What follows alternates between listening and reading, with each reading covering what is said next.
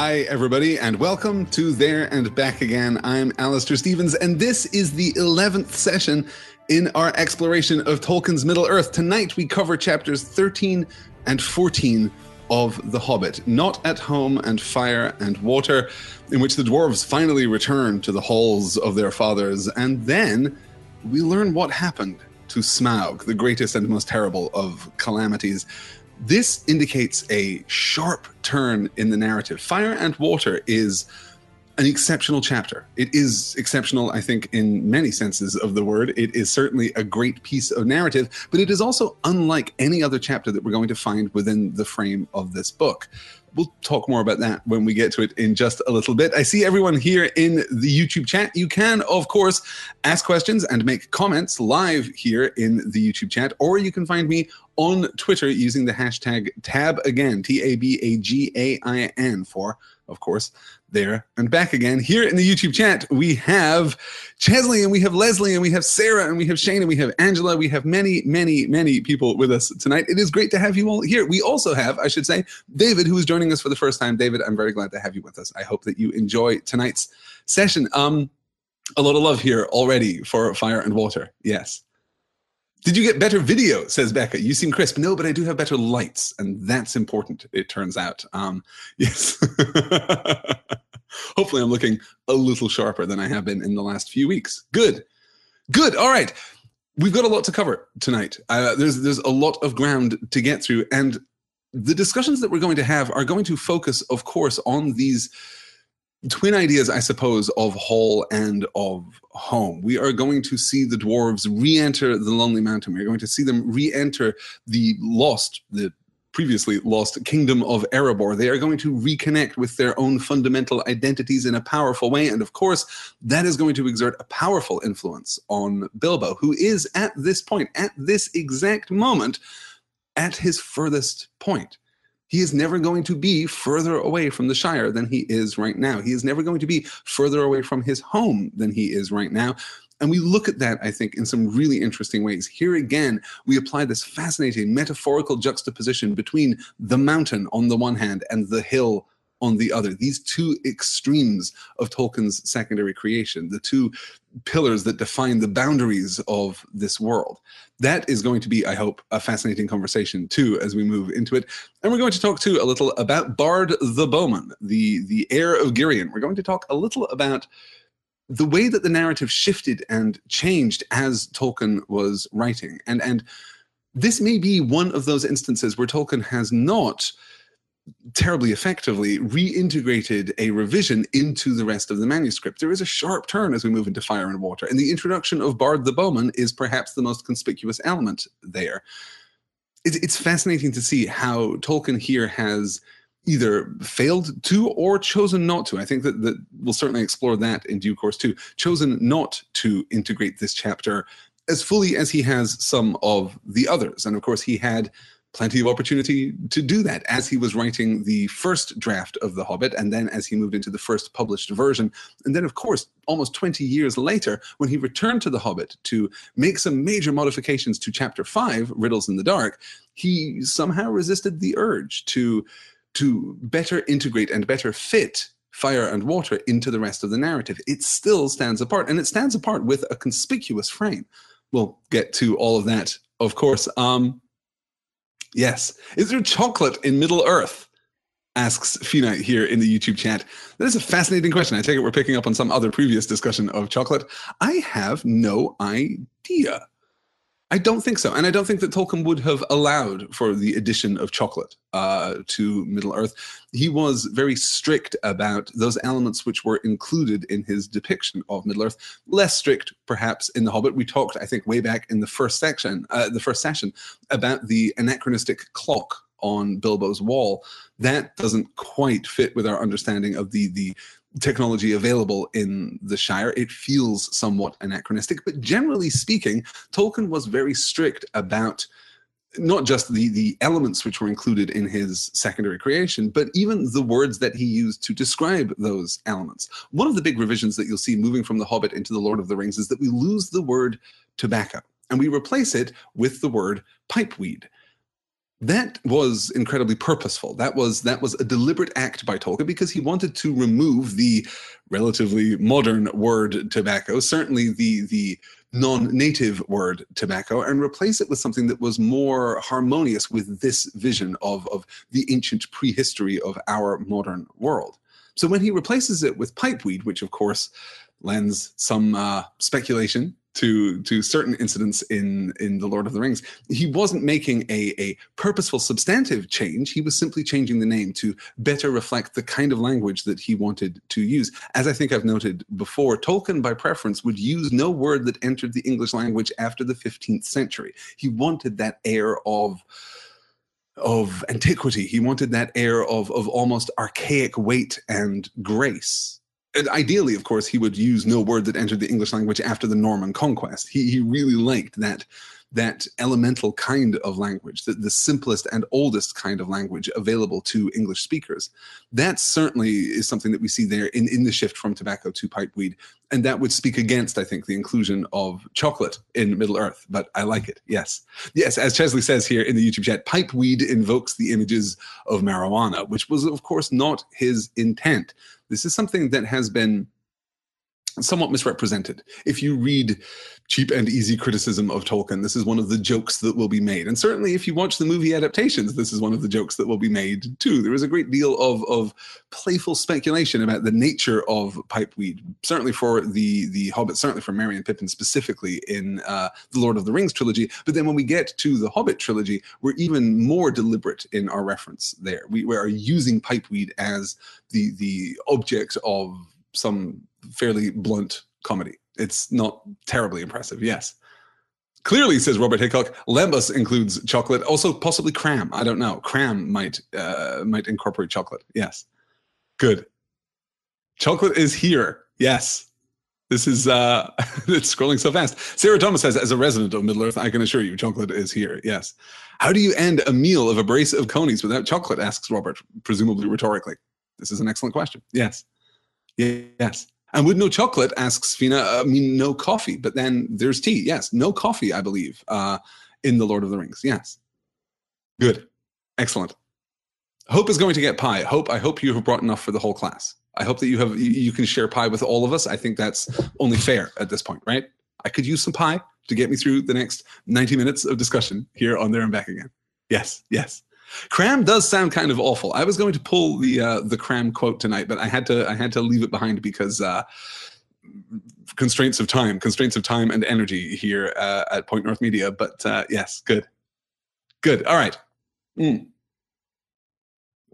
we're all very excited about pie, the pie that Hope is presumably going to share with all of us. At the very least, Hope, I think you owe us pictures of pie. You can post those to Twitter using the hashtag TABAGAIN. I almost screwed up my own hashtag. It's just fine, you guys. It's just fine. Let's get into it then with our opening to chapter 13. This is the beginning of Not at Home. And I guess before we get to this specifically, I want to call out an unusual feature of this week's reading. Not at Home and Fire and Water are almost unique, I think, amongst the chapters contained within the pages of The Hobbit because they are named beautifully. Most of the chapter names that we'll see in the course of The Hobbit are fairly perfunctory. They're fairly straightforward. There's a certain grace to them. There's a certain poetry to them, certainly, but they don't really add to our understanding of the content. I would argue that in both Not at Home and in Fire and Water, we see a very purposeful framing of the content that we're about to read, a very specific metaphorical layer, a thematic key almost that introduces the story as it unfolds. We'll talk about Fire and Water, of course, when we get there, but we will definitely talk about Not at Home and quite what that means as we move through the pages of this chapter. Good. Kate says that I should share the wine. That seems unfair. I only have this very small glass of wine right here with me tonight as I discuss The Hobbit. But I certainly would. You're welcome anytime, Kate. Come on over. We have a box of excellent black box Shiraz, I suppose, that we can share. It's pretty good. And over on Twitter, Death or Glory Toad says the cake is a lie, but not the pie. This definitively is why pie is better than cake. That might be a podcast for another time. I don't know. Or maybe just not a podcast at all. Not everything has to be a podcast, it turns out. All right, let's get to our first slide then and our introduction to chapter 13. This is the opening moment of chapter 13. And I want to frame this really through a discussion of home, a discussion of belonging, because even here beneath the lonely mountain, the dwarves have reached the end of their quest in a sense, but they are not yet home. And I want to look at the ways in which home speaks to the dwarves in this particular chapter. In the meanwhile, the dwarves sat in darkness, and utter silence fell about them. Little they ate, and little they spoke. They could not count the passing of time, and they scarcely dared to move, for the whisper of their voices echoed and rustled in the tunnel. If they dozed, they woke still to darkness, and to silence going on unbroken. At last, after days and days of waiting, as it seemed, when they were becoming choked and dazed for want of air, they could bear it no longer. They would almost have welcomed sounds from below of the dragon's return. In the silence, they feared some cunning devilry of his, but they could not sit there forever. Thorin spoke. "Let us try the door," he said. "I must feel the wind on my face soon or die. I think I would rather be smashed by Smaug in the open than suffocate in here." So several of the dwarves got up and groped back to where the door had been, but they found that the upper end of the tunnel had been shattered and blocked with broken rock. Neither key nor the magic it had once obeyed would ever open would ever open that door again. "We're trapped," they groaned. "This is the end. We shall die here." So the dwarves have returned home. They are here. They have made it. And yet this doesn't feel like home. Here they are in a dwarven tunnel, and Thorin is longing for the wind on his face. They have not yet reintegrated to their home milieu, to their native culture, their native environment, in a sense. And we must remember that these are dwarves of Erebor. Though this event happened 150 years ago, though the great coming of Smaug and the rendering desolate of the surrounding countryside happened 150 years ago, these dwarves are of Erebor. This is their home, not just in a familial sense, not in a cultural sense, not in the sense of imparted heritage, but specifically, literally, this is their home. But here, huddled in the tunnel, in the dark and the still and silence, it doesn't feel like home. One of the most interesting things that will happen in this chapter, I think, occurs right after this passage, when Bilbo, in response almost, it would seem, to the dwarves, who have been, we have to observe, swinging pretty wildly from hope and courage to outright despair. They have been on this pendulum, this bipolar pendulum swing for the last few chapters. They have been arcing back and forth from the darkest moments of despair, through to a kind of unsupportable belief in their inevitable victory over Smaug, their inevitable conquest, I should say, of Erebor, of the Lonely Mountain. Here, though, Bilbo has a moment of epiphany, of grace, of understanding. Suddenly, we are told, he feels a lightening beneath his waistcoat. He feels as though hope is once again with him. And this is very curious, because if you track the timeline of The Hobbit, and it's not necessarily easy because we don't quite know how long the dwarves were actually in the tunnels, but if you look ahead in the story and build backward, you can pretty much figure out when this specific incident occurs. And it occurs more or less at the moment that Bard shoots Smaug with the black arrow and the dragon plunges into the lake. Bilbo's lightening of heart, his sudden moment of hope, seems connected to the death of the dragon. And I find that fascinating. I'm curious as to why Bilbo should have this moment of hope, of how he could possibly remotely be aware of the demise of Smaug.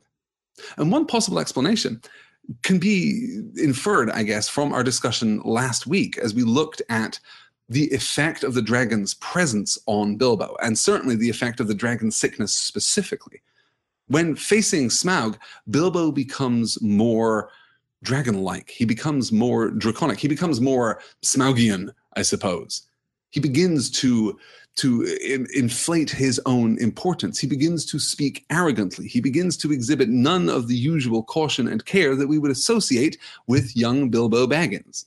He is more like Smaug in those moments than he has been previously, or than he ever will be again, though certainly we're not done with the dragon sickness just yet. I wonder if in those moments, if in that conversation with Smaug, some part of the dragon's presence was imparted to Bilbo, if he was, in some sense, falling under the sway of the dragon.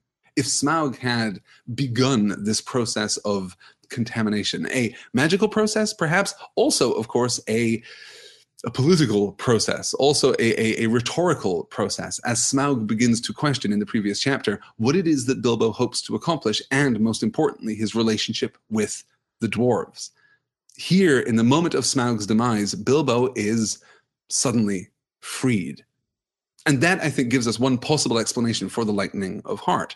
There are other explanations that this could simply be a moment of Bilbo's famous luck, that he is called upon now to take action, and he takes action at the best possible time, and he could simply be lucky. This is just a spontaneous lifting of the heart. This is just a spontaneous emergence of hope in what seems to be a hopeless situation. Bilbo takes the necessary action, and we've talked before about that specific relationship, that luck is not Bilbo's greatest gift, or at least luck in itself is not Bilbo's greatest gift. Bilbo is lucky, but then takes action to maximize that luck. He takes the opportunities that are presented to him.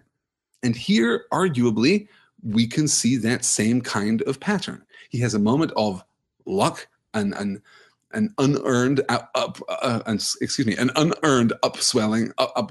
uprising, I don't know, an uprising of hope in that moment, and then he takes action. Then he moves forward, and that carries us through the rest of the chapter. Both of these things, I think, are equally possible. Both of these things are, I think, equally likely. And of course, we can't whistle past this too swiftly without invoking eucatastrophe. We have to consider the possibility that this is simply a contrivance, that here in this dark moment, when all hope seems lost, when the dwarves are trapped, Bilbo's sudden emergence of hope, his sudden emergence of leadership, could almost be considered eucatastrophic. That is to say that it is a calamity, that it is a catastrophe, but it has a positive outcome. Yeah.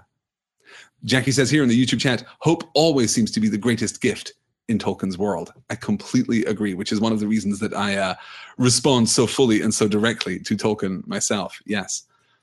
And Leslie Skipa asks, we don't really know how dragon sickness spreads, do we? Does it come from the presence of the dragon or the hoarded treasure? Well, I think we are led to believe that it is the latter. I think that there are subtle clues and suggestions through the various perspectives that we get on Erebor and on the hoard of treasure contained therein, that the hoard itself created a kind of dragon sickness in the dwarves, particularly, of course, in Thror. At that point, the dragon came. At that point, in effect, the dragon was summoned. As I said, we'll have a little more opportunity to talk about dragon sickness as we move forward, yes. But that doesn't excuse or exclude the possibility that Bilbo has, in some sense, fallen under the sway of Smaug, that he has somehow fallen under the magical influence of the dragon. Certainly, as we discussed last time, there are indications in Bilbo's actions and certainly in his dialogue that he is not wholly himself. As he is posturing, as he is bantering with Smaug, he seems to take on some aspect of Smaug himself. And that's not common for Bilbo. That's not something that we've seen before from Bilbo. Yes. Good. Yes, Death or Glory Toad on Twitter says, they're at their final destination and there is no going back, unlike all the other passages they have traveled. Absolutely. Yes. And Victoria says, I mean, if I expected a dragon to come back and kill me at any moment, I might not feel comfortable in my old home either. That is a very fair point, Victoria. Yes, I don't think we can blame the dwarves for feeling uncomfortable here. We just must note that in the chapter entitled Not at Home, they are not yet at home. Good. Good. Let me see here. Good. Oh, we're talking about the movie. We're talking about the movie adaptation here. Yes, yes. Yes, Kate says, perhaps the dragon leaves some residue on the hoard, causing dragon sickness. Again, that is entirely possible. But I think back to the Misty Mountains Cold Song, right at the beginning of the book, where we get this description of the halls of Erebor. We get the lavish and loving descriptions of the remarkable jewels and works of art created by the dwarves. And then we get the suggestion that the dwarves become insular, that they retreat from the world around them, that they turn inward. And that speaks to a jealousy. That speaks to a desire to hoard these things for themselves and to no longer share them. That could well be the beginning or the first evidence, the first symptom of dragon sickness. That's a strong possibility. That's certainly, I think, how I am personally inclined to read it. But yes, it is possible that simply the accumulation of gold and treasure calls the dragon down, and the dragon himself spreads the dragon sickness. Yes. Excuse me. That, I think, is my preferred interpretation of the phrase dragon sickness. It is the sickness of dragons, not a sickness caused by dragons. But certainly, yes, it's not completely definitive in that regard. Yeah, good. Yes, and of course, Damn Dirty Gamer says it's possible it's the Horde, or more specifically the ring somewhere in it. This is vital, of course, because if in some sense Bilbo is slipping under the influence of Smaug in the last chapter, and we're seeing the resolution of that, the restoration of Bilbo's own innate and fundamental self in this moment, it does feel a little like the ring for those of us who have read The Lord of the Rings. This malign and corruptive influence does feel somewhat familiar, and is in its broadest pattern completely consistent with the influence of evil in Tolkien's secondary creation, in Tolkien's Middle Earth. Throughout the Silmarillion and many, many other stories, we will see the influence of evil to be corruptive. Here we are, beneath the Lonely Mountain, amidst the desolation of Smaug. This is a land that has been destroyed. This is a land that has been corrupted. And we can talk exactly about the mechanics underlying that in just a little while. We also saw Mirkwood, of course, which is a land corrupted by evil. Evil is insidious. Evil changes and transforms, and that's difficult. Yes. Good. Victoria says on Twitter, but isn't it just simple, powerful greed, though? Greed twists personalities, and hordes draw dragons because they're also greedy. Absolutely a valid interpretation of dragon sickness there, yes. Or at least, I would say that dragon sickness is not solely greed. Dragon sickness itself is the transformation that occurs within oneself as a consequence of greed, whether that comes from the horde or comes from the dragon or comes from some other source that is completely coincidental. Dragon sickness itself speaks to that transformation, speaks to that withdrawal from community, that reclusiveness, that insularism, which turns those suffering from dragon sickness against their companions and compatriots and neighbors, certainly too. Yeah. James says, highlighting C.S. Lewis's Voyage of the Dawn Treader, where Eustace becomes a dragon by giving into the greed that treasure brings, aka the treasure brings out the inner dragon or dragon sickness. I hadn't thought of that, James, but that is actually a great pull. Excellent. Yes, good. Fina says, I just ordered the Silmarillion at 3:30 a.m. I decided that the month is over enough to throw out some money to fill my educational gaps. Woohoo. I have some good news. Because of the success of There and Back Again, I will be adding some probably Patreon exclusive special lectures looking at parts of the Silmarillion. I already have plans for those. You can probably find out more within the next couple of weeks over at pointnorthmedia.com, assuming that website ever comes back. Right now, it is down, which is a problem, I admit, when you're trying to launch a new company and start a new business. But I am assured by the technical gremlins who run such things that it will be back very, very soon. I will make some kind of announcement about a few special lectures, a few special one-shot companion pieces for There and Back Again. If you miss out on those, you won't miss anything from the story itself. You'll still be able to enjoy The Hobbit. You'll still be able to enjoy Lord of the Rings, but there will be some additional background detail there too. Excellent. Is this before or after Alistair returns to DMP, asks Dry Heaving Llamas. DMP, in this case, Dear Mr. Potter. I will be doing the third Harry Potter book, The Prisoner of Azkaban, sometime soon. It will probably, honestly, it will probably be after my upcoming American Gods seminar, which starts week after next. I'm going to discuss the entirety of the American Gods novel, and then every episode of the Stars TV show too. I'm really excited to talk about American Gods. Probably right after that is done, we will launch the third season of Dear Mr. Potter and talk about Prisoner of Azkaban. That will be sometime around the middle of June, end of June, something like that. So I will have an actual date and a schedule prepared for that in the near future. Yes, good. And I should say too, because I didn't mention it at the beginning for some reason, if you are joining me for There and Back Again and you don't normally, hang around pointnorthmedia.com or hang around my Twitter feed, you may have missed a couple of announcements. In the last 2 days, I have produced 2 one-shot lectures, which are available to everyone over on the Patreon page. Though you have to go to the Patreon page to see them, you can get them even if you don't support me via Patreon. You will find there a one-shot lecture, a 90-minute lecture, something like that, on the 1988 fantasy classic Willow. That was a really great discussion. And then just last night, I did another 90-minute lecture on Scott Pilgrim versus the World, the Edgar Wright 2010 movie adaptation of Brian Lee O'Malley's graphic novel series. You can find both of those one-shots over on patreon.com/pointnorthmedia. And I should also say, for those of you who are sticking around, for those of you who enjoy this kind of live conversational environment, tomorrow afternoon, I will have the weekly Point North live stream. If you have questions, if you have thoughts, if you have subjects you'd like to discuss, you can come and hang out with me and we'll just chat for an hour. That's going to be how that works. There's no great structure. There's no great plan. I'm just going to take listener questions and hang out with you guys for a bit. And then on Saturday, as if this week wasn't busy enough, on Saturday, this coming Saturday, which is the 1st.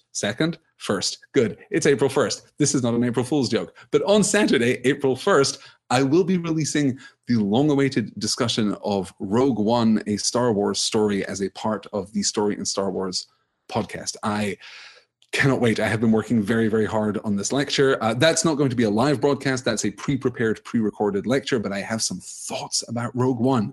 You guys, I really like that movie and I have a lot to say. So if you're interested at all in Star Wars, you can find that on Saturday over at Point North Media. The website should be back up by then. That, I think, will do this weird intermission here as I just discuss other plans for Point North Media. Good. Excellent. James says, was just going to ask about Rogue One. It is coming this week. Excellent. Yes. All right. Good. Sarah Thomas says, I talked my husband into American Gods. He's read a total of 3 non-sport related books since I've known him. Yay.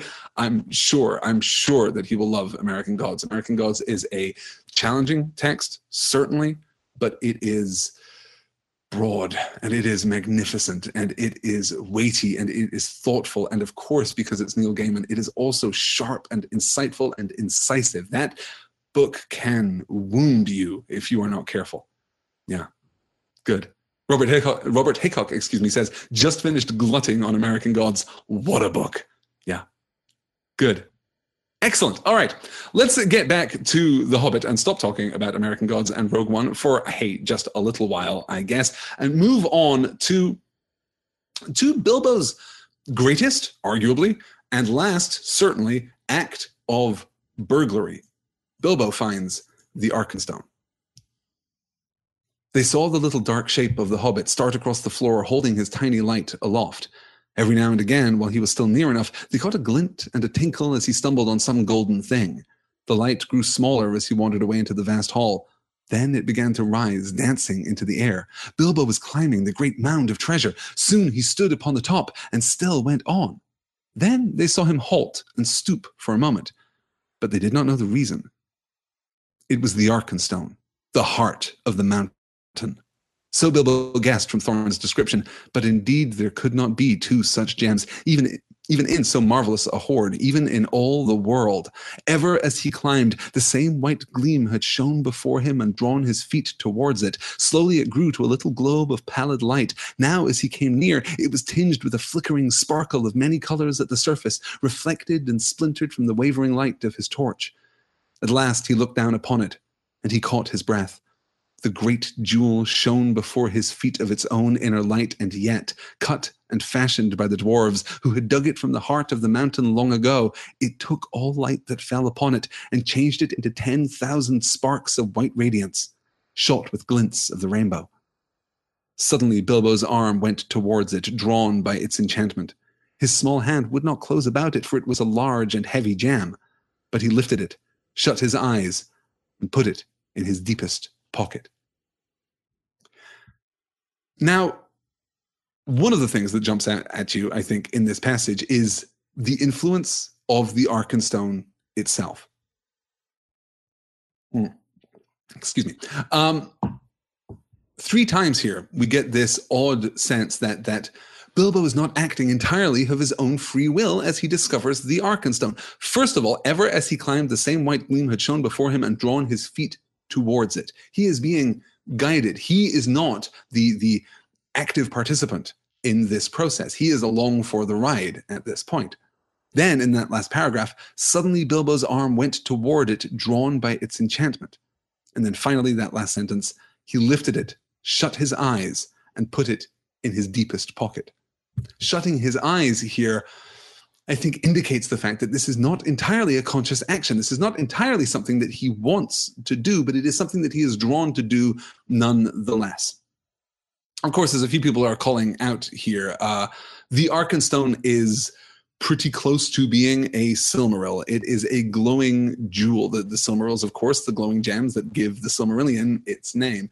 The Arkenstone is not a Silmaril. The Arkenstone is a very different object, though, as I think I've mentioned before, when Tolkien translated parts of the Silmarillion into Anglo-Saxon, the word that he used for the Silmaril was Earkenstana, which means literally a holy stone. So the Arkenstone and the Silmarils do share a similar creative root, I suppose, a similar creative foundation, but they are not the same thing at all. But the exact nature of the Arkenstone is a little deceptive. It is a little curious. We have been talking since literally the beginning of the book about the great artifice of the dwarves, about their great creative ability. They can create swords and create armor. They can create jewelry. They can capture light and hide it away within gems deep beneath the earth. The Arkenstone, though, crucially, is not entirely of dwarven make. It is not entirely of dwarven artifice. It is, in part at least, a natural phenomenon. It was discovered and then refined rather than being created outright.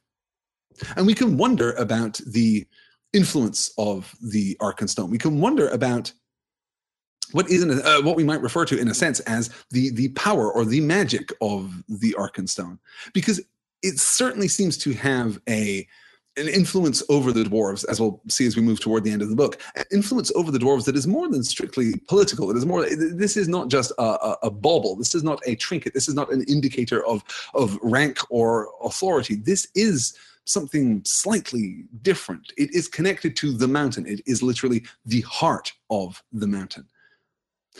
It's also curious that the Arkenstone is possessed of this awareness, possessed of this influence, that Bilbo is pulled toward it. And I guess even there, I am begging the question, is the Arkenstone possessed of an influence over Bilbo, or is there some other force that is guiding Bilbo? Certainly, we might attribute, if you have read ahead to the end of the novel, we might attribute Bilbo's taking of the Arkenstone here, this greatest act of burglary, as... well, we might attribute it to that same luck, that same eucatastrophic impulse that we've seen throughout. And this even takes us all the way back to the very beginning of the book. In the last chapter, Smaug was talking to Bilbo about the implausibility, the infeasibility of the dwarves' plan. What are they going to do?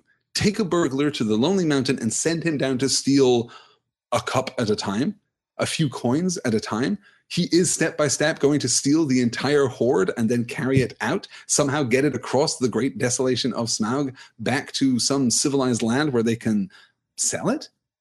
That doesn't seem at all possible. It doesn't seem at all plausible. As I said last week, this story, this adventure, this quest has been described as a treasure hunt from the beginning. And we're about to see the point of inflection that will change everything in that regard. But then we remember Gandalf, right there in the first chapter. And there is the hint that Gandalf has gone looking for a champion, for a hero, for a dragon slayer to accompany the dwarves on their quest. And failing to find such a figure, he hires instead a burglar. That makes little to no sense. Except that it is Bilbo's burglary, it is Bilbo's theft of the Arkenstone, his taking of the Arkenstone, that ultimately resolves the entire plot, that ultimately avoids a stark and vile catastrophe, which would be bad enough in the pages of The Hobbit, but which, if you look ahead to The Lord of the Rings, would have been even more catastrophic. It would have been a disaster had Bilbo not taken the Arkenstone when he did, and then later not done with it what he will do with it, as we will discuss next week.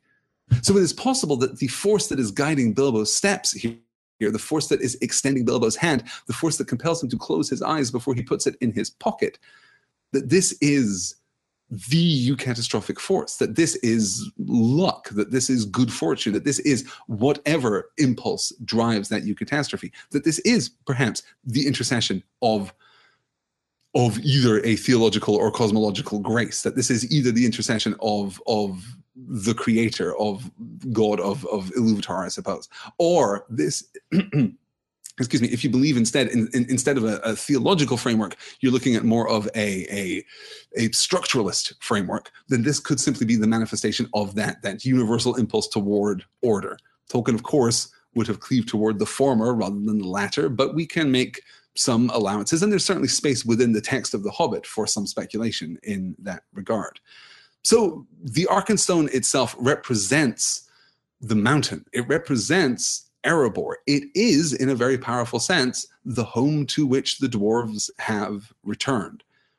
And Bilbo has taken it. That cannot be overlooked. Yes.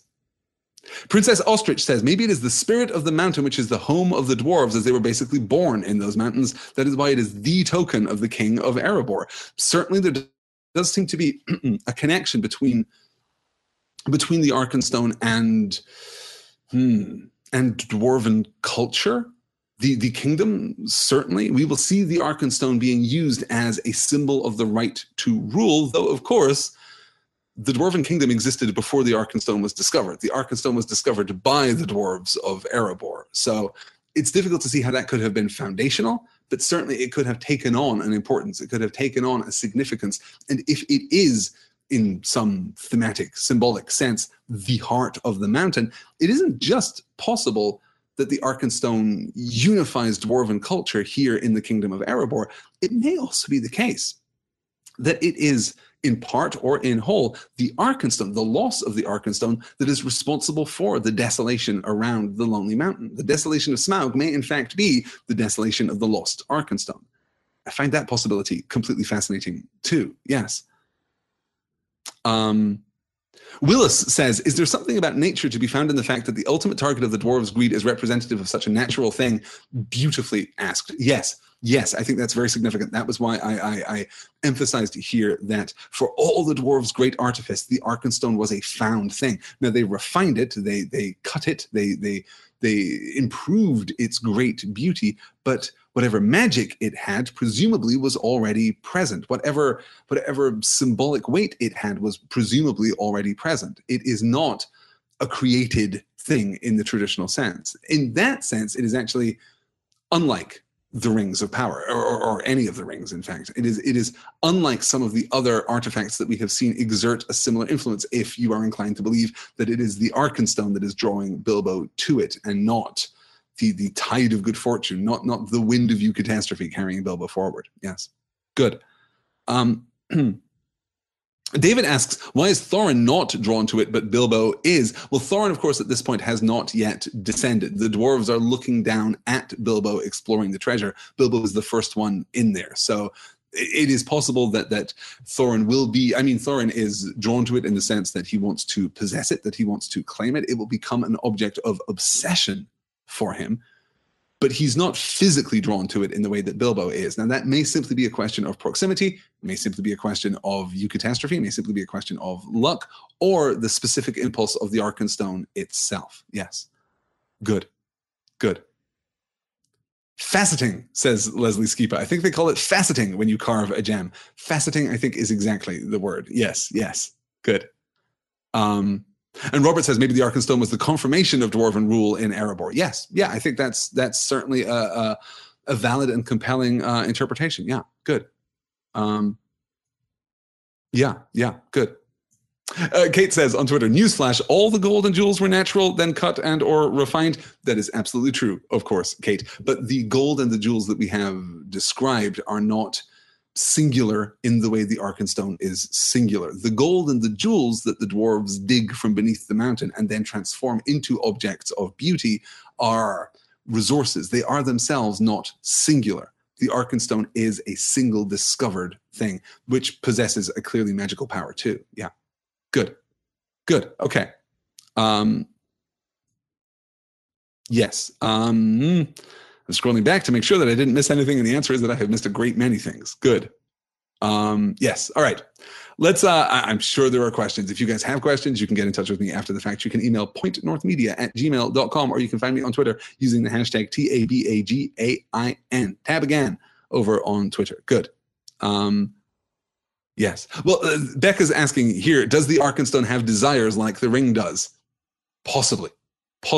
That is an interpretation. Though, of course, even within The Hobbit, well, it's not at all clear. The ring may well have desires. You know, it may well have, I guess it's the combination of desire and influence that we're really talking about. The ring has desires, but it doesn't necessarily have in the pages of The Hobbit the means of achieving those desires. The Arkenstone may be very similar. It may be possessed of that same kind of agency. It's difficult to be sure. Yeah. Certainly the function of the Arkenstone in the narrative is at least clear, even if the precise nature of the Arkenstone is somewhat more ambiguous. Good. And James asks, does the Arkenstone strike anyone as similar to the Palantiri in its influential nature and ability to corrupt? That's a really interesting pull, James. I mean, potentially, at least, though there isn't the sense, the Palantiri themselves do not corrupt. Malign influence channeled through the Palantiri will corrupt. The Arkenstone doesn't seem to have a malign influence channeled through it unless, I mean, maybe there's a way of looking at the Arkenstone that speaks to the dragon sickness. Maybe the Arkenstone itself is the anchor for the dragon sickness. Possibly. Yeah. Good. As Princess Ostrich says, but weren't the Palantiri corrupted by Sauron? Yes. Good. We know very little about the Arkenstone, says Jackie. And on that note, I think we probably said enough about the Arkenstone. Let's talk instead a little about Bilbo. This slide follows on precisely from the end of the last slide. It is Bilbo reflecting on his actions here. Now I'm a burglar indeed, thought he, but I suppose I must tell the dwarves about it sometime. They did say I could pick and choose my own share, and I think I would choose this if they took all the rest. All the same, he had an uncomfortable feeling about the picking and, he had an uncomfortable feeling that the picking and choosing had not really been meant to include this marvelous jam, and that trouble would yet come of it.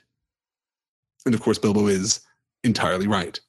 And when we make comparisons between the Arkenstone in the pages of The Hobbit and the ring in the pages of The Lord of the Rings, this is one piece of evidence that strongly suggests a connection between the two. When we get to The Lord of the Rings, we will see people under the influence of the ring making all kinds of excuses. They will absolutely narrativize their own experience, their own desire for the ring. The ring itself will convince them that wanting the ring is the good and noble thing to do. Here we seem to see something very similar. We seem to see a similar kind of connection between the Arkenstone and Bilbo here, yes. And yet, as Nikki says, he still takes it. Was this by design? Absolutely. That is a legitimate interpretation, and is, I have to say, is the interpretation that I lean toward myself.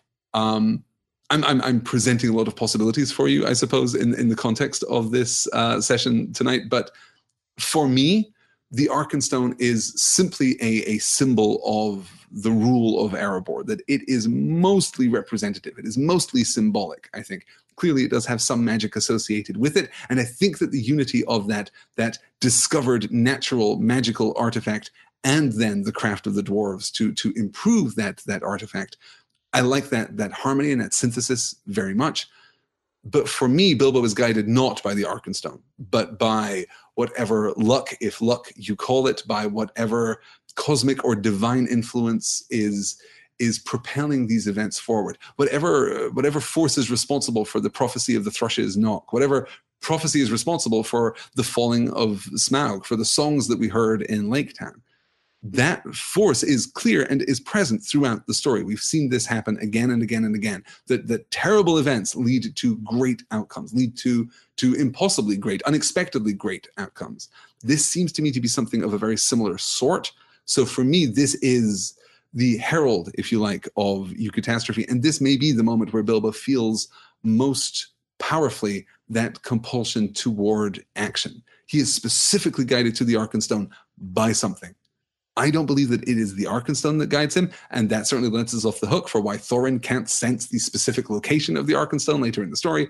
For me, he is guided by luck. He is guided by this force of destiny or prophecy or whatever it is. Yeah, good.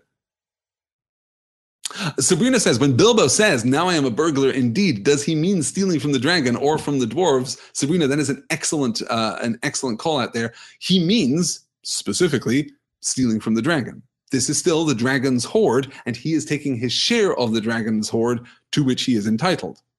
But there is, of course, an irony in those words. There is, of course, an ambiguity in those words. Now I am a burglar indeed. This is not, at this point, a treasure hunt. This is not, at this point, a recovery mission. Now he really is stealing from the dwarves. He knows in his heart that his 14th share does not include this marvelous gem. He knew that it wouldn't, and yet this is the piece that he wants. So yes, in a sense, you are calling out there, I think, a deliberate irony in his dialogue. Good. All right. As far as they know, says Leslie Skipa, Smaug is still alive. Yes, that's certainly true too. We are about to get to that. Yes. Good. Okay. Excuse me. Let's take a look then at the hoard itself, because following Bilbo's discovery of the Arkenstone, the dwarves descend into the Great Chamber and they begin to go through the goods, is what they do.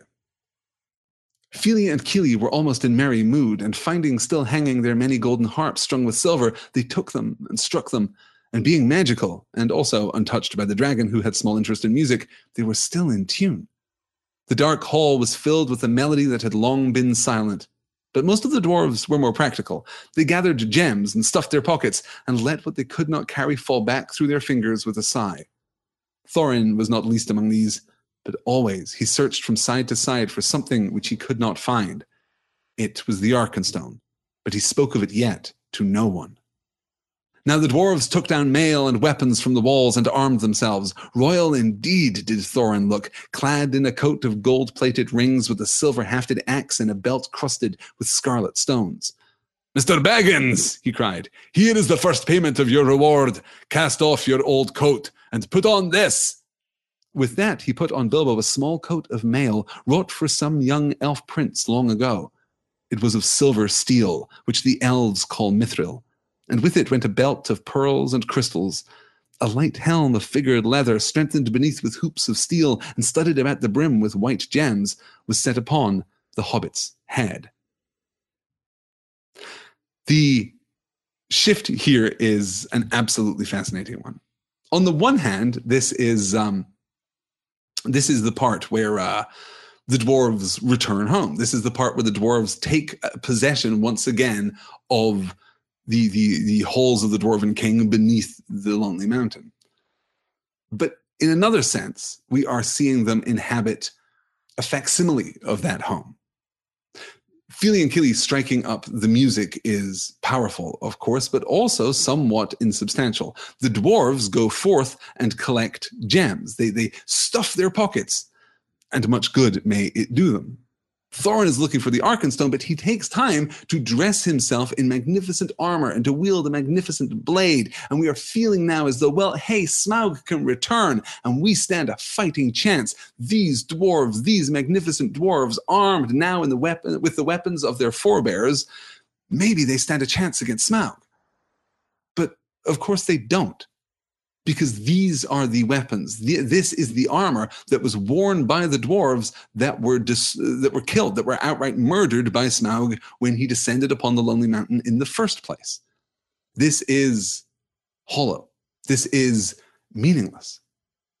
And then we get the awarding to Bilbo of his mithril coat, which will return in The Lord of the Rings. He puts it on. It is dramatic. It is magnificent. Let's actually take a look at the very next slide, which follows on directly from that. I feel magnificent, he thought, but I expect I look rather absurd. How they would laugh on the hill at home. Still, I wish there was a looking glass handy. All the same, Mr. Baggins kept his head more clear of the bewitchment of the hoard than the dwarves did.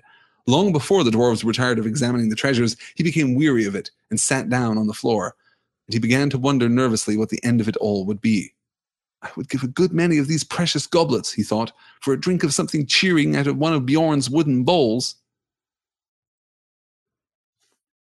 Throughout the story so far, throughout our discussion of the Hobbit, we've been talking about Bilbo's Took side and his Baggins side. We've been looking at the ways in which those two sides interact, the ways in which a unity between those two polar opposite sides speaks to Bilbo's essential self, that he is neither Took nor Baggins, but both. And it is in the bothness of Took and Baggins that Bilbo gains his greatest power. That is what makes Bilbo unique. That is what makes Bilbo, arguably, a hero. Here we see, I think, a perfect representation of that, a perfect manifestation of that.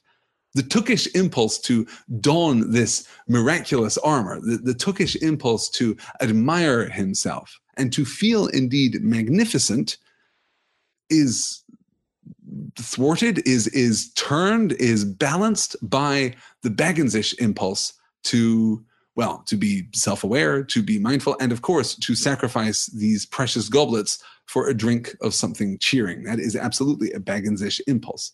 And we must note, too, the word there that Bilbo uses, magnificent, is a fascinating word. On the one hand, we might well imagine the fabulous Belladonna Took using the word magnificent. I have a little more trouble imagining Bungo Baggins using the word magnificent, or at least feeling magnificent himself. We should also remember the last chapter, where Bilbo commented upon Smaug's magnificent breastplate of jewels and gems. And here he is now himself clad in a similar outfit. Here he is bedecked with silver and with gems and with jewels. And that's an interesting point of comparison. Particularly because we have this line here at the beginning of the second paragraph on the slide in front of you. All the same, Mr. Baggins kept his head more clear of the bewitchment of the hoard than the dwarves did. Now, we might be talking about something like dragon sickness here, or we simply may be acknowledging the connection that dwarves have with gems and jewels and gold and riches of all sorts, and perhaps more specifically, gems and jewels and gold and riches created by dwarves, created by their ancestors, their forebears here in Erebor. It is possible either way, I think. Whatever it is, we're assured that Bilbo is less affected by it than the dwarves are. And that seems to be, as he immediately turns his thoughts to something cheering from one of Beorn's wooden cups, we immediately are cued, I think, to see this as a part of Bilbo's Baggins-ish impulse. That because he is Bilbo Baggins of the Shire, he is less moved and stirred and compelled by this kind of opulence, by this kind of grandeur, by this kind of decadence. His needs really are few. His tastes really are pretty simple. He doesn't need gold and gems. All he needs is bacon and the kettle beginning to whistle back home. And again, at this point, we are reminded powerfully that Bilbo is now as far from that home as he will ever be. This is the furthest reach of Bilbo's adventure here. Yeah. Joshram says, Joshram says, it would have been so easy to just describe the dwarves as having weapons, but it is not till this point, after the biggest threat of their journey is defeated, that they arm themselves. Absolutely fair point. Yes, with the exception of Thorin's rediscovered elven blade, it doesn't seem at all clear that the dwarves have weapons of any kind. Yeah, good. Yes. Chesley says Bilbo just wants to have his tea and drink it. Yes. Good. All right. Good. Yes, Jackie says, I love that Bilbo recognizes how ridiculous he look at home, but is enjoying his time in his fantastic raiment anyway. Yes, that is the the Took and Baggins impulse, almost unified, almost settled, almost brought into focus within him. Here now he is both Took and Baggins. He can enjoy it. He can sincerely enjoy it. Yes, back home they might think he looks ridiculous, but he really wants a looking glass. He feels magnificent. That's not nothing. That's extraordinarily powerful. And sometimes you guys, you just have to feel magnificent. Yes. Good. All right. Let's take a look at the next slide then here. Excuse me. As we move onward and outward from the chambers beneath the Lonely Mountain to, well, really a search for information about Smaug.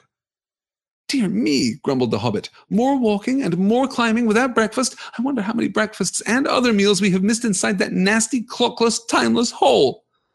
As a matter of fact, 2 nights and the day between had gone by, and not altogether without food, since the dragons smashed the magic door. But Bilbo had quite lost count, and it might have been 1 night or a week of nights for all he could tell.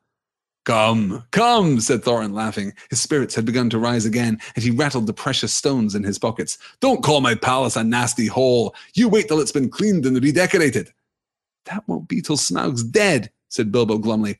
In the meanwhile, where is he? I would give a good breakfast to know. I hope he is not up on the mountain looking down at us.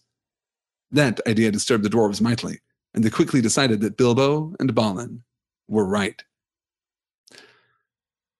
This is one of those moments when we see, I think, the transition, the incipient transition here within the pages of The Hobbit. We are so close to this major turning point. The story is about to turn into something else, but Bilbo is the first to recognize that in order for this quest to be successful, in order even merely for the dwarves to accomplish what they set out to accomplish, that specific goal, never mind greater and grander and more lasting and enduring goals, but even accomplishing that specific goal is dependent on the death of the dragon.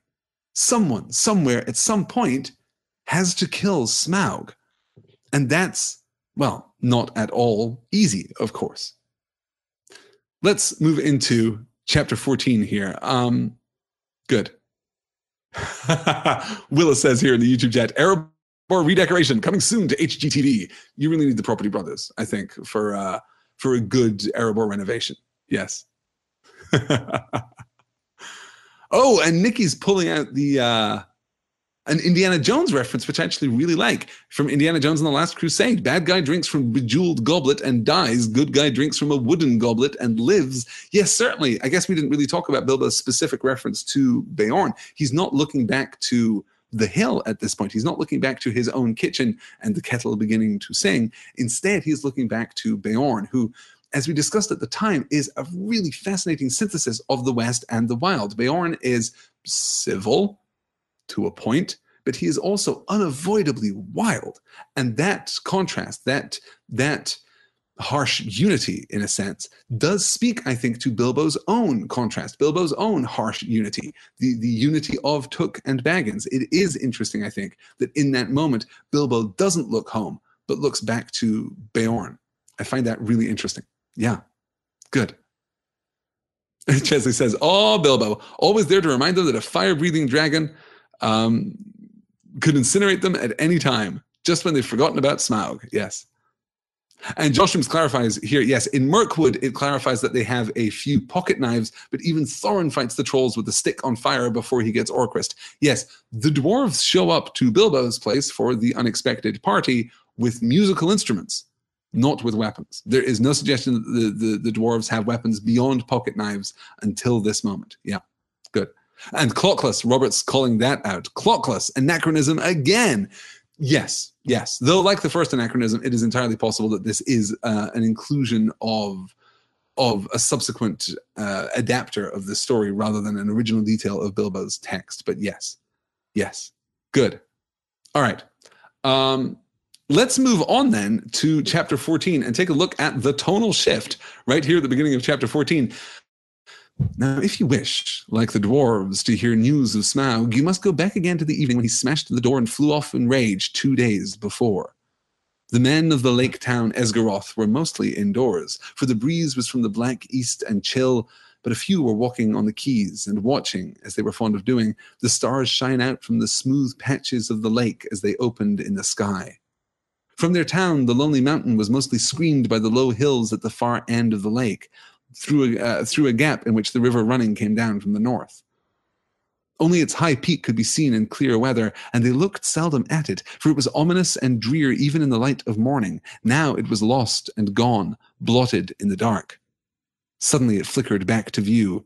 A brief glow touched it and faded.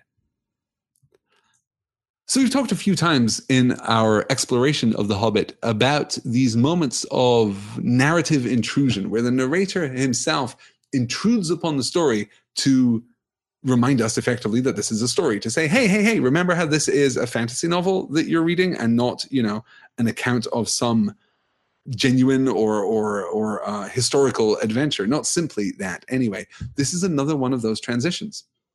Here the narrator takes us by the hand and leads us away from the Lonely Mountain, away from Bilbo to Esgaroth. And we get this cinematic intro here as the good people of Esgaroth, the good people of Lake Town, are looking up at the Lonely Mountain. They see it flicker and flare into light and then fade.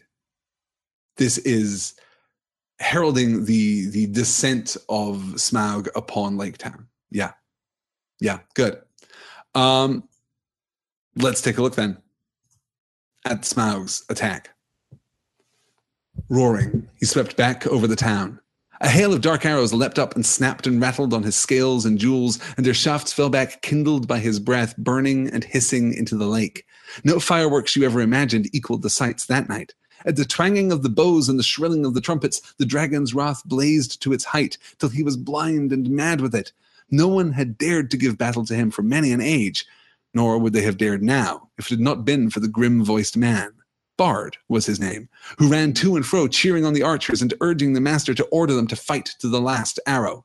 Fire leapt from the dragon's jaws. He circled for a while high in the air above them, lighting all the lake. The trees by the shores shone like copper and like blood, with leaping shadows of dense black at their feet. Then down he swooped, straight through the arrow storm, reckless in his rage, taking no heed to turn his scaly sides towards his foes, seeking only to set their town ablaze. Fire leapt from thatched roofs and wooden beam ends as he hurtled down and past and round again, though all had been drenched with water before he came. Once more water was flung by 100 hands wherever a spark appeared. Back swirled the dragon. A sweep of his tail and the roof of the great house crumbled and smashed down. Flames unquenchable sprang high into the night. Another swoop, and another house, and then another sprang afire and fell. And still no arrow hindered Smaug, or hurt him more than a fly from the marshes. This is beautifully written, of course. It is just stunning. And we're already talking here in the YouTube chat about Bard. Yes. Let's see. Yes. We're asking whether Girion and Bard are of Numenor. I do not believe that is the case, but yeah. Okay. Yes, okay. Let's talk about Bard first then, because here he appears. He's been on a couple of previous pages that we haven't pulled. He is the grim-voiced man. He is the grim-voiced herald of doom here in Esgaroth. Here he gets his name, and in the subsequent pages we'll get a better sense of who he is. Bard the Bowman is our dragon slayer. Bard the Bowman is the man who will kill Smaug, and he has not been mentioned in the book until this chapter, until basically this very moment. What's interesting is that in Tolkien's original conception of The Hobbit, as difficult as this may be to believe, Bilbo was going to kill Smaug while still beneath the Lonely Mountain. He was going to go into Smaug's chamber. There was going to be some kind of confrontation. Bilbo was going to stab Smaug with Sting. He was going to plunge Sting all the way into the gap in Smaug's armor, and then leap into a giant golden cup or chalice in order to escape the flood of Smaug's blood. He would then be carried out of the Lonely Mountain on this torrent of blood, which is, one way that you can go. Tolkien decided that wasn't the case. That wasn't how the story was going to unfold. He wanted something a little more mythic. He wanted, I think, in part, another returning king story, in part to mirror Thorin, and in part because, well, Middle-earth is the kind of place that runs on Return of the King stories. So instead, he introduces Bard at this point. As I said, Bard previously unmentioned, certainly previously unmentioned by name. Bard then steps up. That he is the heir of Girion. He is the rightful ruler, in a sense, of Dale, and thus, arguably, Esgaroth too. And Bard steps up, and with his black arrow, slays the dragon. Let's take a look at that chapter here too. But there was still a company of archers that held their ground among the burning houses. Their captain was Bard, grim-voiced and grim-faced, whose friends had accused him of prophesying floods and poisoned fish, though they knew his worth and courage. He was a descendant in long line of Girion, lord of Dale, whose wife and child had escaped down the running river from the ruin long ago. Now he shot with a great yew bow, till all his arrows but one were spent. The flames were near him. His companions were leaving him. He bent his bow for the last time. Suddenly, out of the dark, something fluttered on his shoulder. He started, but it was only an old thrush. Unafraid, it perched by his ear and brought him news. Marveling, he found he could understand its tongue, for he was of the race of Dale. "Wait, wait," it said to him. "The moon is rising. Look for the hollow of the left breast as he flies and turns above you." And while Bard paused in wonder, it told him of tidings up in the mountain and of all that it had heard. Then Bard drew his bowstring to his ear. The dragon was circling back, flying low, and as he came, the moon rose above the eastern shore and silvered his great wings. "Arrow," said the bowman, "Black Arrow, I have saved you to the last. You have never failed me, and always I have recovered you. I had you from my father, and he from of old. If ever you came from the forges of the true king under the mountain, go now and speed well." It's pretty great, you guys. It's a pretty great chapter. Yes. Good. We're talking a little here on Twitter about how prepared or unprepared the people of Esgaroth were or are. They do wet the buildings in order to try and stave off Smaug's fire, which I think brings us to one of the interesting kind of metaphorical components here in this chapter. Smaug is powerful. Smaug is incredibly powerful. Smaug is one of the most dangerous creatures in all of Middle-earth, and he breathes fire. And the contrast of Smaug and the lake seems pretty straightforward, that Smaug is genuinely evil, and Esgaroth has no chance at all, because it is some buildings rudely constructed on piles driven into the lake bed. That's about as good as it gets. But of course, that's not how the interaction of fire and water work. Fire can't beat water. It could, presumably with sufficient force, boil the water away, but the water would simply return in a different form. The water would simply flow back once more. The lake itself cannot be defeated by Smaug. And he is left with this violent and dangerous hit-and-run strategy, of course, but this is not his preferred strategy, it would seem. When Smaug first arrives at Esgaroth, he tries to land on the bridge being presumably one of the few things strong enough to support him. This is the bridge from Esgaroth, the kind of, not technically floating, I suppose, but basically floating town in the middle of the lake. The bridge leads back to the shore. And throughout here, we see Smaug trying to compensate for this. The bridge has fallen. Smaug has no place to stand, so he is left with these hit-and-run tactics, trying to drive the people out of Lake Town into their boats to the shore so that he can pick them off at his leisure, at his whim. It's a really interesting thematic clash, I think, because as I said, fire can't beat water, and certainly Smaug cannot beat the lake. So even as he is ravaging the town, even as he is unleashing flame and fury upon Lake Town, upon Esgaroth, and upon the residents of this town, he isn't getting closer to a meaningful victory, because in much the same way as in order to steal the treasure, we must first kill Smaug, in order to destroy Lake Town, he has to overcome the water. And Smaug cannot do that, as we see here in our next slide. Yeah. The dragon swooped once more lower than ever, and as he turned and dived down, his belly glittered white with sparkling fires of gems in the moon, but not in one place.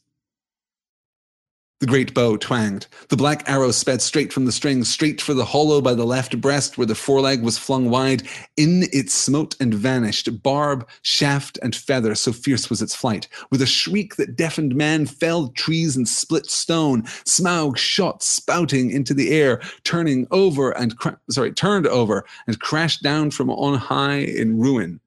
Full on the town he fell. His last throws splintered it to sparks and gleeds. The lake roared in. A vast steam leapt up, white in the sudden dark under the moon. There was a hiss, a gushing whirl, and then silence.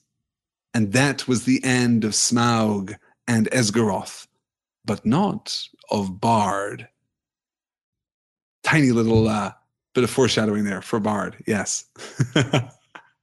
Lauren asks, so why did the name of Lake Town change? Did I just forget it being called Esgaroth in the previous visit? Nope, it was called Lake Town in the previous visit. Esgaroth is a name that is introduced in this chapter. This is another part of this sudden swing toward a more grandiose and mythic style for this story. We're paying almost no attention to the previously established sense of Lake Town. Now Lake Town is Esgaroth and has Bard, and there are prophecies and forces contained within Lake Town that we didn't really get a sense of when we were here with the dwarves. Yes, good. He's reassuring his readers there, says Jackie. Bard's not dead. Absolutely. Yes, he's not. I actually love that line. And that was the end of Smaug and Esgaroth, but not of Bard. Interestingly, in early versions of The Hobbit, that sentence read, and that was the end of Smaug and Esgaroth and of Bard, because Bard was not supposed to survive this encounter. Ultimately, Tolkien decided that not only would Bard be useful at the Battle of Five Armies, but that he, as a returning king, probably could do some good at this point and could be a great leader of men in the years to come. So he went back and he scratched it out and he replaced it with, but not of Bard. That's pretty great. That's pretty great. Yes. As Lauren says, Bard is not killed by the dragon at this time. I'm telling you that because you seem nervous. Yes, good, good. And Joshua says, Lake Town got more noble in this chapter. And Shane calls out that Smaug calls it Esgaroth once before, but that's all. And this, I think, is an example of, yes, as Kate says on Twitter, Smaug in his conversation with Bilbo called Lake Town Esgaroth. This feels like something which has been retconned and then inserted back into the text in earlier places. I'm sure that this is the moment. It was while Tolkien was writing this chapter that Lake Town became Esgaroth, and then he went back to add in that earlier reference. That's very, very consistent with Tolkien's approach to revising these texts. Very good. Like the Princess Bride, says Jackie. Yes, just like the Princess Bride. Good. The killing of Smaug is one of my least favorite things about the movies, says Josh Rims. Why even bring up the windlass in the second movie when the third shows you don't need it? Yeah, Bard does not work for me terribly well in the movie adaptations of The Hobbit. Smaug does. I think Smaug is actually really rather good, and the assault on Lake Town is certainly visually stunning, though perhaps, as is so often the case with Peter Jackson movies, perhaps it is a little long. I'm not sure that we need to spend quite as much time doing all that we're doing. But yes, the final showdown between Bard and Smaug is not great, is not really as great as we would like it to be. Yeah. Robert says, yeah, Tolkien has an amazing gift for switching to more legendary language as he writes, some sort of apocalyptic thing. Tolkien was always very, very aware of his own narrative register. And you're absolutely right. As the action becomes more intense, as the stakes get higher, as everything becomes more meaningful, he will almost always elevate his language. He will make it more mythic, more operatic, and in some cases more biblical. He will go older and deeper and wider and larger with his language, the higher the stakes get. So as Esgaroth is plunging into fire, Tolkien gets a little higher here. Yes, good. Oh, I did want to pull out too. Let me actually go back to that previous slide because there was a detail I wanted to pull out here. Where are we? Yes. Fire leapt from the dragon's jaws there in the second paragraph. And then in the third, fire leapt from thatched roofs and wooden beam ends as he hurtled down and passed and round again. I find that really interesting because that is too conspicuous a repetition to be accidental. I think this almost certainly has to be purposeful, and the purpose to which it is put is a really interesting one, because here is Lake Town, built out on the lake itself in order in part to protect it from Smaug, and because of its construction, because of its nature, it is singularly and uniquely vulnerable to Smaug. The lake itself will consume Smaug, but Lake Town, Esgaroth, doesn't really stand a chance. It never did.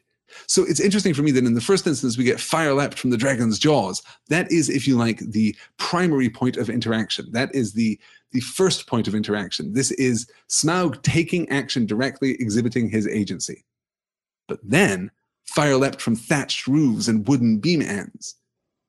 Here we see something that is more akin to a natural disaster, I suppose. Smaug is the origin point of this fire, but he is not in control of the fire, not all of it. Yeah.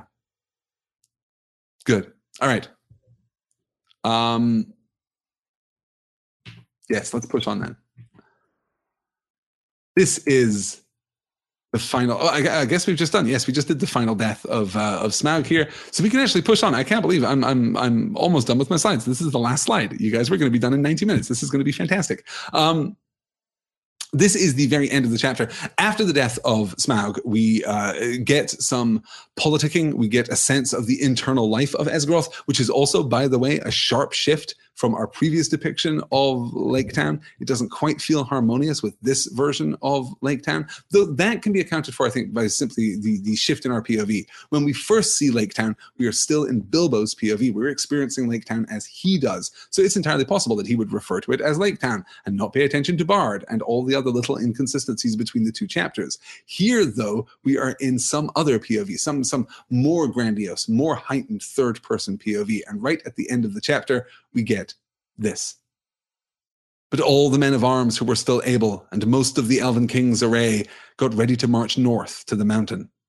It was thus that in 11 days from the ruin of the town, the head of their host passed of the rock gates at the end of the lake and came into the desolate lands. This is foreshadowing the Battle of Five Armies, which will be the final confrontation, more than just the final confrontation, honestly, which will be the final set piece, the final conflict of this book. And if you think we've seen some tonal deviations so far, stick around, because we're going to see some more when we get to it. Yes. Good. Good. Jackie says, I love that the elves come to the aid of the men of Lake Town so quickly. They've got a strong relationship. Friends of elves. Reminds me of the early days of Middle-earth. Yes, I like that. Good. Shane says, does this call back to the passive destruction of the dragon in the dwarves' Misty Mountain song? Yes, I think it does. That was one of the things I was thinking of, is that Smaug's presence almost enkindles destruction. I guess literally enkindles destruction. But Smaug's presence itself seems to cause destruction. Yes, he breathes fire and ignites the town, but then the town ignites itself. Smaug is simply nearby. He is simply close. His influence is spreading outward and outward and outward. So yes, I think that's very powerful there. Good. David says, I find it interesting that the master seems more bureaucratic than Bard, because Bard is a king. Bard is a king and the master is a civil servant. And one of those two things is really good in Tolkien's depiction of the world. And one of those things is somewhat less good in Tolkien's depiction of the world. Yes. Good. Yes. Willa says the master is definitely more modern and less medieval. Again, one of these things is good in Tolkien's world. One of these things is less good. The fact that the master is, yes, effectively a modern politician. In fact, we even talk about elections here in Esgaroth. The restitution of the monarchy here for the people of Esgaroth is so much more than it's so much more than a convenient plot point, and it's so much more than a reward for Bard. This is, I think, in Tolkien's conception, something of a restitution of justice, a restoration of justice, rather. We are moving back toward a positive and harmonious natural order, that the master, as a modern politician, is not to be liked and not to be trusted, and certainly not fit to lead this community. Bard, by virtue of blood, by virtue of divine right, can rule this town, can lead this town, and will be, most importantly, great at it. Because kings really are special. They really are appointed by God or by luck or by lineage or whatever, but they really are special. Bard, because he is the heir of Girion, can now lead. This is his place. And the people of Laketown recognize that even as they think that he's dead. Even when they think he has died in the final battle against Smaug, they say, oh man, too bad he's dead. He would have made a great king. King Bard. We could have had King Bard the Bowman. It would have been fantastic. Kings are special. Bard is special. And a few of you are calling out here, of course, that Bard also kind of foreshadows Aragorn. There are definite similarities there. Yes, it would be disingenuous to suggest otherwise. Yes, good. Yeah. Let's see here. David says, I'm going through the first session of the Harry Potter podcast that you have. It seems like they are looking back, not forward, like you said, England does. Yes, I think that there is something here. This is emblematic of Tolkien's perspective on antiquity versus modernity. I think that Tolkien values older things. Tolkien was a medievalist in more than the literary sense. Tolkien believed, I think, in the feudal system. He believed in a natural hierarchy, a benevolent hierarchy. You know, when we think of the feudal system, we oftentimes think of tyranny, and that's not the feudal system at its best. In the feudal system at its best, everyone has a place, yes, and there's effectively no social mobility within that, but everyone is cared for. Everyone is protected. The hierarchy exists for the betterment of all. Again, in real history, not so true, but the idealized form of feudalism absolutely incorporates that idea of benevolent monarchy. Yeah. As Sam says, Tolkien, not a fan of democracy. Less a fan of democracy than he is of other systems of government. I think it's probably fair to say. Good. Sometimes, as Sabrina says here, sometimes stewards become kings, so maybe it's not that far off. Yes, yes. We're talking about stewards, regents versus royalty. Yes, good. Yeah. Because Sabrina says, I have to admit, I hate the whole divine right of kings thing. It always irritates me in Tolkien's works.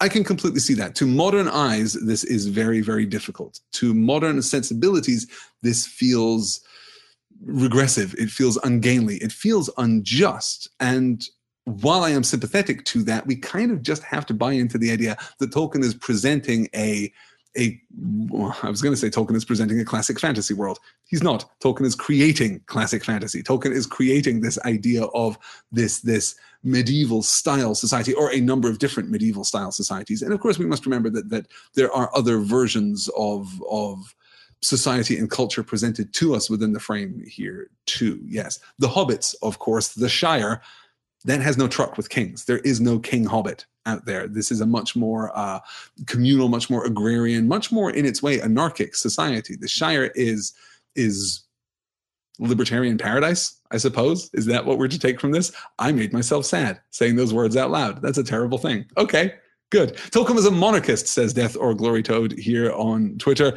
based on what we read in his Legendarium and his religious inclinations. Yes, likely a monarchist. Yes, good. Good. I completely agree. And that speaks so powerfully to his antiquarian inclinations, to his medievalist inclinations. Yes. That there was before the world got so busy and loud, a harmony. That, I think, is what Tolkien is leaning toward in all of his works. Peace and harmony. This is a structure that speaks to everyone. The best form of feudalism, the best kinds of feudalism that we see in Tolkien's work, there is no exploitation there. There is only a kind of societal unity. And it is a societal unity predicated on the divine right of kings. It is a societal unity predicated on the idea that some people, hey, they're just special. And if you are born a dung keeper, then you will be a dung keeper for all of your days. There's no social mobility baked into this culture here. But that's, just a different way of approaching these same problems. I do want to talk a little about the final death of Smaug and about the thematic impact of the final death of Smaug, because of course, Smaug is the fire, and he cannot defeat the lake. The lake will always consume him. As he crashes into it, the lake effortlessly consumes him. And it struck me as I was reading The Hobbit, perhaps not this last time, but maybe the time before, that there's a there's a sense in which this speaks very powerfully to Tolkien's conception of good and evil, too. That evil is self-destructive, that within the works of Tolkien, evil almost always destroys itself. Now, evil is also a great temptation. Good men will almost always falter toward evil, falter toward tyranny, falter toward the desire for power, the desire for wealth, the desire for the domination of others. But ultimately, evil will destroy itself as fire will destroy itself. These two forces, fire and water, one of these two is self-sustaining. One of these two is propagative in that sense. The fire will burn and ravage and decimate and consume and then be consumed. In exactly the same way as within Tolkien's moral and theological framework, evil can never stand against good, because evil will always falter and good will always triumph, ultimately, even though it is painful, even though it is difficult. In the same way, fire and water occupy those same spots, those same kinds of there is a similar kind of thematic relationship between those two elemental principles. And of course, the elemental juxtaposition of fire and water is as old as human beings are. As soon as we had an awareness of fire, there was I'm sure, a rich storytelling narrative history about the metaphorical opposition of these two things. Yeah, good. Good. As Chesley says, not only does the water consume Smaug, but after his death, it completely destroys his body over time. Yes, excellent, excellent. As David says, love the description of how the lake always consumes the bone. Good. Very good.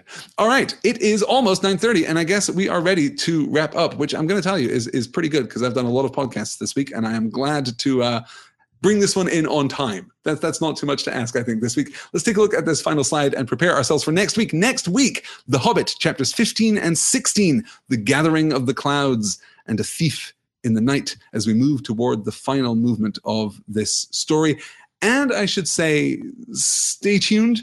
There may be some last-minute adjustments of the There and Back Again schedule next week. It is possible that I will be accelerating our pace a little and maybe doing a session next Thursday, that is April 6th, then another session on that Sunday, which would be April 7th, 8th, 9th, and then another session the following Thursday. So I may squeeze in an extra session between the two Thursday sessions that week. That's in part because I really want to do a Sunday session, because I know that I have a lot of people who can't make it on a Thursday night, and in part for personal scheduling reasons, I just need to bring this up and then take the week off between The Hobbit and The Lord of the Rings 1 week earlier. We'll see how that works out. Just stay tuned to Twitter is ideally the best way to keep up with this stuff.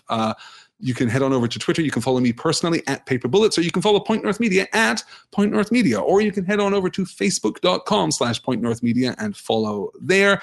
And when the website is back up, that's pointnorthmedia.com, then you can head over there. You can subscribe to the newsletter. You can do all the things that you need to do in order to stay up to date with all the things that we are doing over at Point North. Guys, everyone's very excited about getting to The Lord of the Rings, apparently. We only have a couple more weeks of The Hobbit left, you guys, and things are about to take a very Lord of the Rings style turn. In its final movement, The Hobbit pretty much abandons the kind of tone and style that it has established up to this point, and arguably Fire and Water is the point at which we change The Hobbit into something else. But certainly by the end of the book, we are going to be dealing with a kind of story which always feels to me as though it would be more at home in The Lord of the Rings than it is in The Hobbit. So I'm really looking forward to that. We are, I think, going to do some kind of special thing about the Quest of Erebor. I still want to go back and do a special Silmarillion session on Aule and Yavanna and the creation of the dwarves, and maybe just on the creation of all life in Arda. That might be a really interesting discussion, just to talk about creation myths, talk about the Ainulindalin, and then talk about the coming of elves, talk about the coming of men, talk about the dwarves, and maybe even talk a little about orcs and their tangled and mysterious history too. Yeah, good. We're really looking forward to this. Oh, Sam asks here, are we doing the movies also? We are. We're doing all the movies after the Lord of the Rings books. So what we're going to do is move from The Hobbit into Fellowship, then into The Two Towers, then into The Return of the King, and then finally we're going to do 6 sessions on the Lord of the Rings trilogy itself, so 2 sessions per movie. Then we'll take like a skip week, and then we're going to do 6 sessions on the Hobbit trilogy. which is a little more difficult. Honestly, the Hobbit trilogy is not that great. It's not a terribly good way of ending the There and Back Again seminar, but then I'm sure there will be some extra one-shot features right at the end. There are a few people that I'd really like to talk to about their relationship with Tolkien. I'm still, I have a spot open for Stephen Colbert if he'd ever like to come on and talk about Tolkien with me. That I think would be just fantastic. You can definitely all tweet him about that. Definitely don't do that, you guys. That would be a terrible thing. But yeah, I have a few interviews that I'd like to conduct, a few people that I'd like to talk to. So even after we're done with The Hobbit, There and Back Again will continue for 4, 6, 8 weeks after that anyway. So we won't conclude with a bad taste in the mouth is what it comes down to. And even then, I think the discussions about the Hobbit trilogy will be fascinating because those movies are, as I've said before, I like the first Hobbit movie. I think it really works. The second one has some problems. The third one is disastrous. But when it is disastrous, it is still, I think, disastrous in interesting ways. So I'm actually genuinely curious to talk about the adaptation process there and to talk about really the style and the tone of Peter Jackson's storytelling. I think that there's something interesting to be gained from that. So it's not going to be a completely, depressing trudge through 6 weeks of Hobbit movies. Good. All right. Guys, thank you all so much for joining me. The podcast version of this will be available just as soon as I can get it up on the website. As soon as the website starts working again, there will be a podcast feed for this. As I said, stay tuned tomorrow for the Point North Q&A live stream. If you have questions, you can email me directly, pointnorthmedia@gmail.com. Any question, nothing is off the table for those Patreon exclusive live streams. So you can just ask me anything. I've had some really interesting questions already this week. I'm going to be talking a little about Hamilton tomorrow, you guys. That's going to be really fun. And then we're going to have Rogue One on Saturday. So stay tuned for that too. I'll be back next week with more. Until then, thank you so much for joining me. Take care.